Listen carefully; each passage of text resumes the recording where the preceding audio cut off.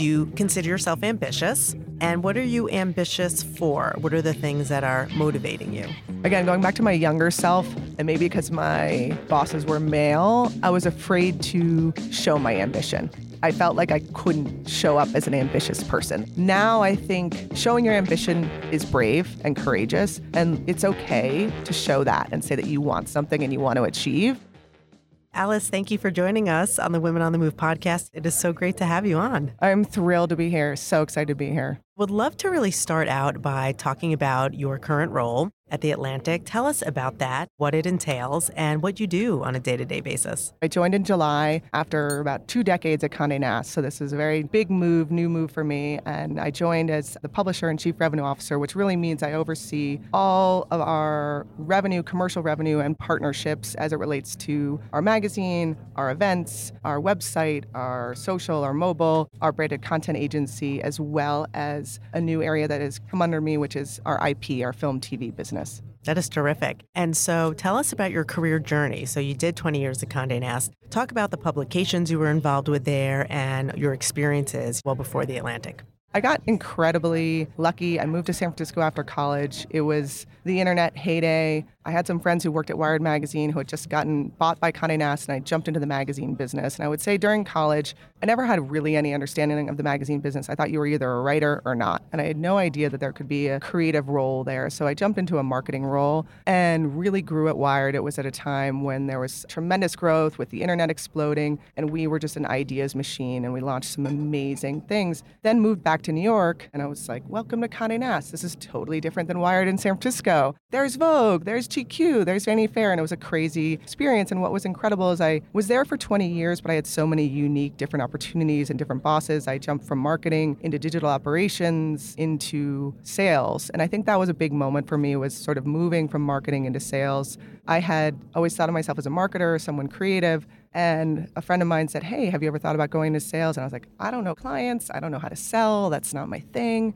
And they're like, you're creative. You've got big ideas. Don't worry. That's what clients want to hear. So I jumped into being an associate publisher and managed a very senior sales team. And I was terrified.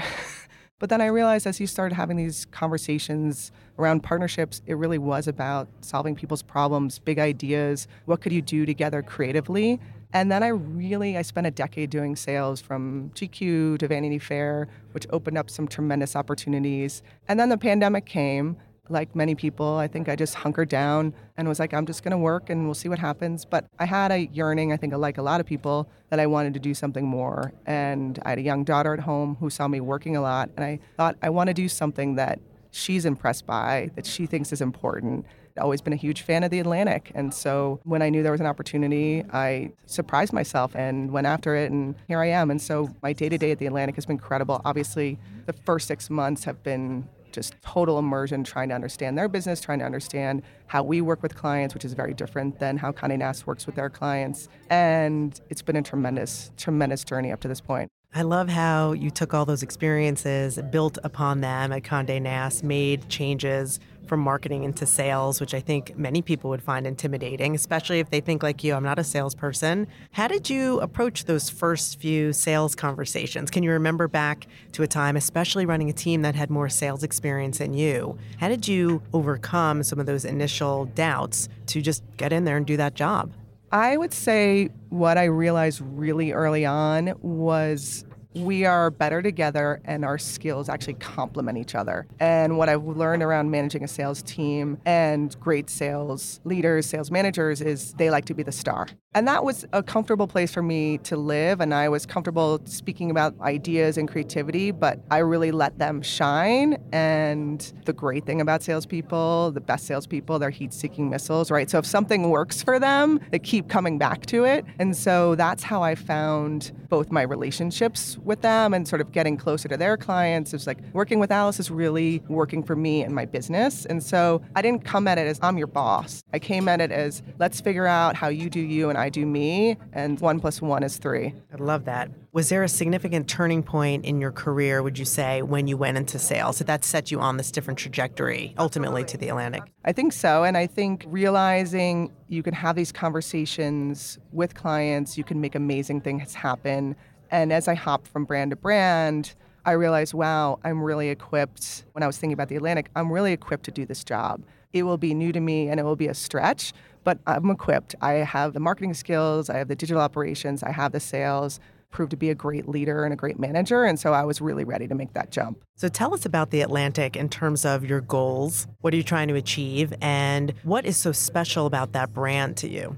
What's unique about the Atlantic is I think we are known for our influence. We're on the cutting edge of conversation. We have the most important people talking about our articles all the time. Obviously, people go towards politics, but the other end of it is during the pandemic, we launched a whole happiness vertical. And I feel like we really own that now. And obviously, the timing was perfect, but how to build a better life, how to find meaning, sort of that mix of what's important to your personal conversation to what's important to the American conversation is super unique. And who's the reader? Who are you writing toward?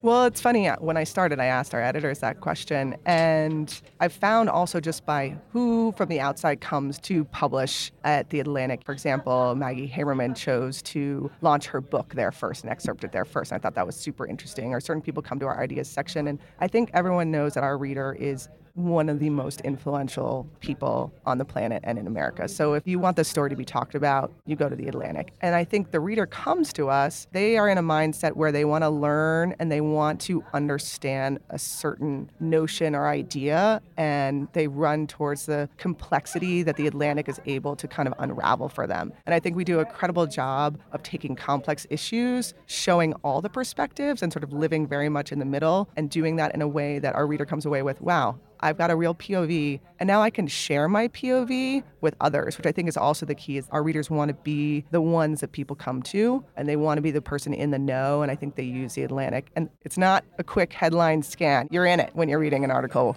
But the pieces, to your point, are so influential. I think about one of our guests here a few years ago, Anne-Marie Slaughter, who, launched such an important conversation when she wrote her piece on why women can't have it all. And I think that is exactly right. You're reading that to then carry the conversation forward, which then makes a publication really have so much importance and influence. And that's a lot of weight when you're writing each story or overseeing things. That's absolutely true. Let's talk about the role of media more broadly and how you think that plays a role in society today, particularly in such a divided society. You mentioned The Atlantic really taking multiple perspectives, getting to a middle ground. How important is that to you to drive right now? Incredibly important. And I think we've seen, obviously in America, incredible polarization.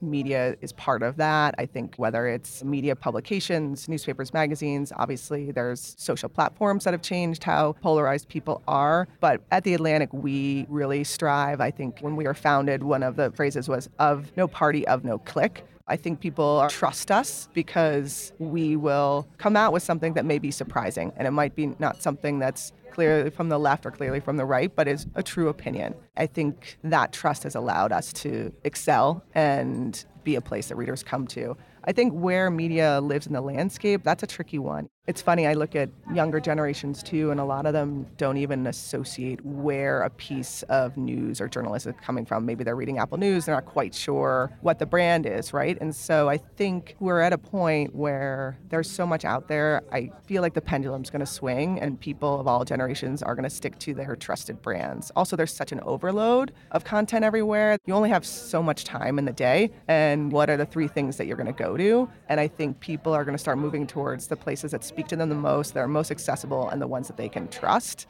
And I think we're seeing a growing part of the younger generation doing that. But there was a moment where I think they were feeling like, oh, I just got this piece of news. I don't know where it's coming from.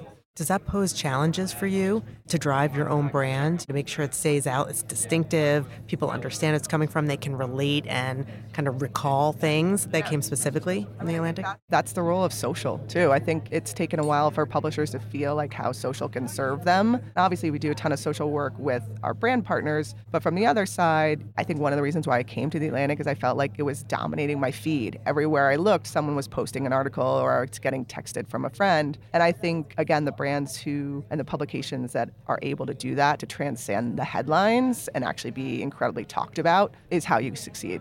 When you think of your role driving revenue with balancing some of these other needs of the publication, are there any conflicts that come to mind? Are there things that you have to do from time to time that might make some writer, editor, or some other person unhappy, but you're still trying to promote the brand? We have a pretty strong church and state line, but what I find as a leader and also being a new leader is having everyone understand I'm a businesswoman, I need to do what's best for the business, and it may not be something that I necessarily agree with as a human, right? And I think at a point where we want to do business with partners who we believe are doing good in the world or trying to change. And so that, especially with a younger generation of workforce, we need to be very conscious of what is motivating to them, what do they want to work on as well. And so that's something that comes up a lot as a leader. How can we work on projects that have meaning and that are important to my team as well as our partners? And that matters, I think, now more than ever. Yes, I would agree. To different generations in the workforce, I think we see that too. There's a lot more mission-driven values and willingness to go to brands that reflect that. So you mentioned just at the top in your introduction and what you work on, there's so many different channels. This is no longer a print publication only. And so when you think about those channels, I'm kind of curious both on the customer experience. What are you trying to drive multi-channel wise in terms of a customer experience? And revenue streams. How do you think about the balance of those streams going forward? And is there a new one that you're looking to capture? Well, we're always looking for the new one. I think what's been tremendous is the rise of the consumer revenue business, which I don't oversee, but having worked on The New Yorker, seeing that really propel The New Yorker and really understanding that consumers are willing to pay a good amount. The subscription business was just built to drive a page rate in the magazine. It was like the more subscribers you have, bigger your rate base is, the more you can get on advertising.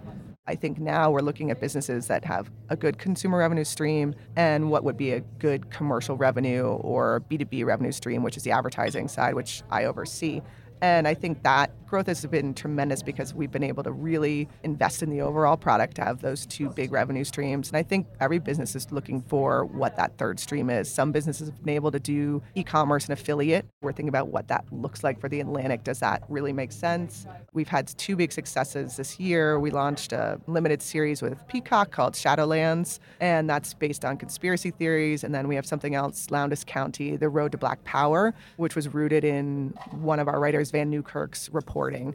There's a lot of opportunity there. We're founded in 1857. We have a huge archive that we just unlocked. So whether it's working with older pieces and monetizing those and thinking about derivative IP, there's other ways too. It's sort of leaning into new vertical franchises like I talked about, happiness. We found that Arthur C. Brooks and what he was writing about really resonates with our readers. How could we build off that? How do we get more bites of that apple? And so what does that mean? We launch a podcast. We launch a retreat in Southern California where it's all about in the pursuit of happiness. So thinking about how you lean into what our newsroom, our editorial team is doing and expanding it in a way that allows our partners, our brand partners to work with us. So how can they come in and do stuff? And then with the retreat in mind, thinking about, all right, is there a consumer thing someone will actually pay to come to this retreat too? Wow, it seems so far away from just a news business or from where it started so long ago. So I love that thought of the evolution of doing new things. And I'm wondering, in your career, whether it was at The Atlantic or at so many other publications you worked in the past, was there a challenging moment you had where you really had to reinvent something, some way of doing business? And if so, can you tell us about that, how you overcame that challenge? It's funny, as I look back over my career, I know there were so many moments where I personally had to reinvent. I personally had to pivot through various different restructures or new bosses. And I think a lot of people will think this. I think probably the moment that I had to reinvent the most was during the pandemic. I think everyone had to take a step back and understand, okay, this is a moment where we don't know what's next. It was also kind of a great collision of work life and letting people into your lives, right? We're all on these boxes. So really reinventing how you work internally, but then also how do you show up to your partners in a way that you allow yourself some grace, you allow them grace? It's a tricky time. And how do you approach people? Even thinking about how do you send an email to someone you haven't seen in a while? I hope you're well. I hope you're healthy. Just thinking in different ways. And this is more of a personal note, but then coming to the Atlantic too, whole new team.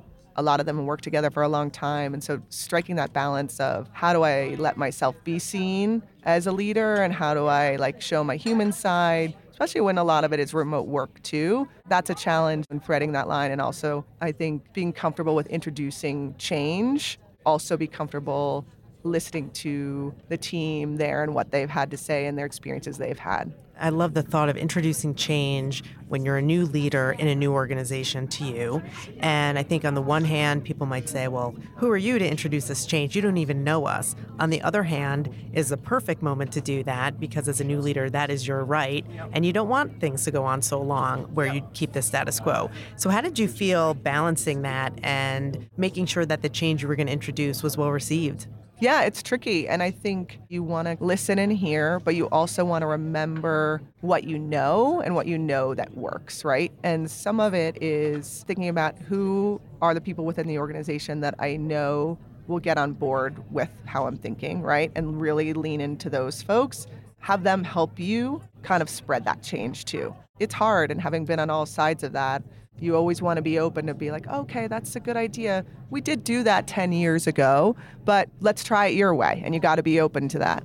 So you mentioned during the pandemic, things were changing, obviously, for everybody. Did that cause you to think about work-life balance in a different way? And how have you struck that balance for yourself? I mean, work-life balance is such an interesting thing. I think when I was thinking about this, when I was younger and I was single, I felt like I didn't have an excuse to have work-life balance, which is a really sort of strange thing. I felt like advocate for myself or to take time off for myself felt odd. It felt easier to leave the office if you had a family or a child to go home to. And as a single person, I feel like I didn't do a great job of finding that work-life balance. And then as a mother, you're kind of forced into it, like this child needs to be fed at a certain time. During the pandemic, I realized you're the only person that's going to do that for you. You're the only person that's going to be able to effectively advocate and find that balance. And it might not be traditional balance. I used to think it was like, oh, working 9 to 6 and logging off, or my weekends, and that's where I'm going to find balance on my weekends. And I think the pandemic taught you, no, it may look a little different. As everyone's traveling a bunch more, I'm thinking to myself, okay, like I know I'm going to be on the road. I know my 6-year-old is going to be sort of confused by that. Let's take some time before I go to spend a little time with her. How do I spend time with my husband? How do I find time for myself? That's the hardest one. I'm thinking about your industry and other women who have publisher, chief revenue officer roles, and there seem to be so many, which is fantastic. Do you think there's something conducive to that role, to that leadership position that makes it such a good role for women? I understand that women are great at this. I think, especially right now, as a manager and a motivator of a team, we might have instincts around that. How do we create an inclusive environment? How do we create a collaborative environment? How do we create one that is in service of solving the problem in a way that I think has really, really helped women rise? Building on those instincts and that being a conscious leader, being an empathetic leader has really, really helped women. One of the things that we've talked a lot about on this podcast recently is the subject of ambition, and particularly women and ambition. So here are the questions I'd love to ask you. Do you consider yourself ambitious? And what are you ambitious for? What are the things that are motivating you? Again, going back to my younger self, and maybe because my bosses were male, I was afraid to show my ambition. I felt like I couldn't show up as an ambitious person. Now I think showing your ambition is brave and courageous, and it's okay to show that and say that you want something and you want to achieve. And I think sort of in the early days, I felt uncomfortable being a woman who wanted to achieve and wanted to get ahead. I think the next generation now, they're very comfortable with it. So hopefully us women have helped them do that. But I do consider myself ambitious, but not outwardly ambitious. I've always loved my job, and that's something that's super important. So I've been happy somewhere.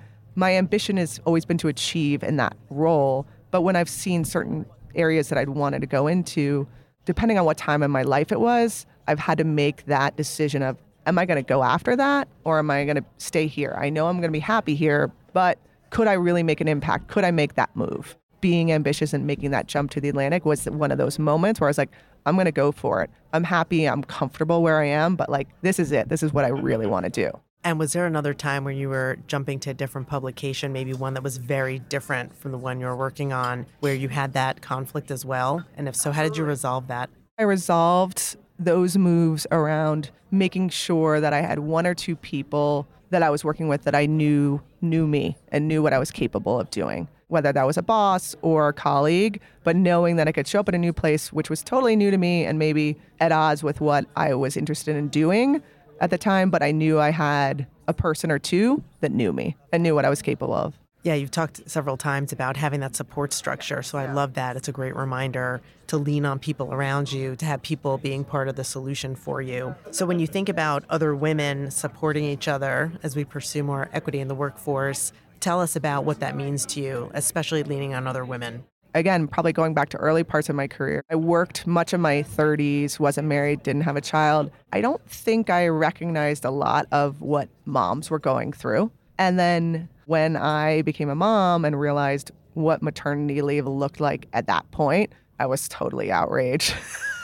I was like, wait, what? Now, I would say in those 6 years, companies have done a tremendous amount. And at The Atlantic, that is something like we are so supportive of our staff and our team and giving them space to be a parent, giving them time to take to be with a loved one or for caregiving. And you realize that is so incredibly important. And I feel badly. I look back, that I was like, wow, I didn't really recognize that struggle as much until I became a mom. I don't think the women ahead of me ever felt that duty that they needed to help women along the way. It was more like I kind of suffered through it and I made it, and maybe you're going to have to do that too. You got to be tough. I feel like it's changing a lot, even just the rise of like employee groups and women's groups within companies helps. You can lean on it and you can share and you could be vulnerable. Also coming up, I never felt like I could share or be vulnerable. And I think now it's a way that people really connect. It's like you can share things that are hard for you, and it's okay. So as we wrap up, I'm curious, what's the impact that you want to have this year or for the next few years? From an Atlantic standpoint, we have tremendous work to do. I am so excited about the year ahead and how we can work with our partners, how we can make the Atlantic brand stand out even more in new and surprising ways. And then for me, I'm jumping into this new role. I want to do and continue to do what I've loved to do, which is manage and motivate a great team. I want to show up and be an empathetic leader. I want to be someone that people trust, both internally and externally. And then I'd say from a personal standpoint, I think one of the reasons I took this job is past few years, I've been at home working so hard. My daughter sees me working. That impact I want to make is that your mom can work, she can love her job, and it doesn't affect you. In fact, it's something that you're proud of. So I want to inspire my daughter in that way too. So pleased to hear that. It is about the next generation, and I'm sure you inspire many others' daughters as well. So thank you, Alice, for being with us. It's a pleasure to talk to you, and I cannot wait to read more of The Atlantic under your leadership. Oh, great. Thank you so much. Thrilled to be here.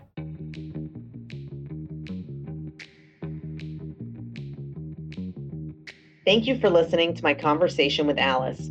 I love the way she spoke about taking her skills from one leadership position to the next, and how she created a council of people to support her.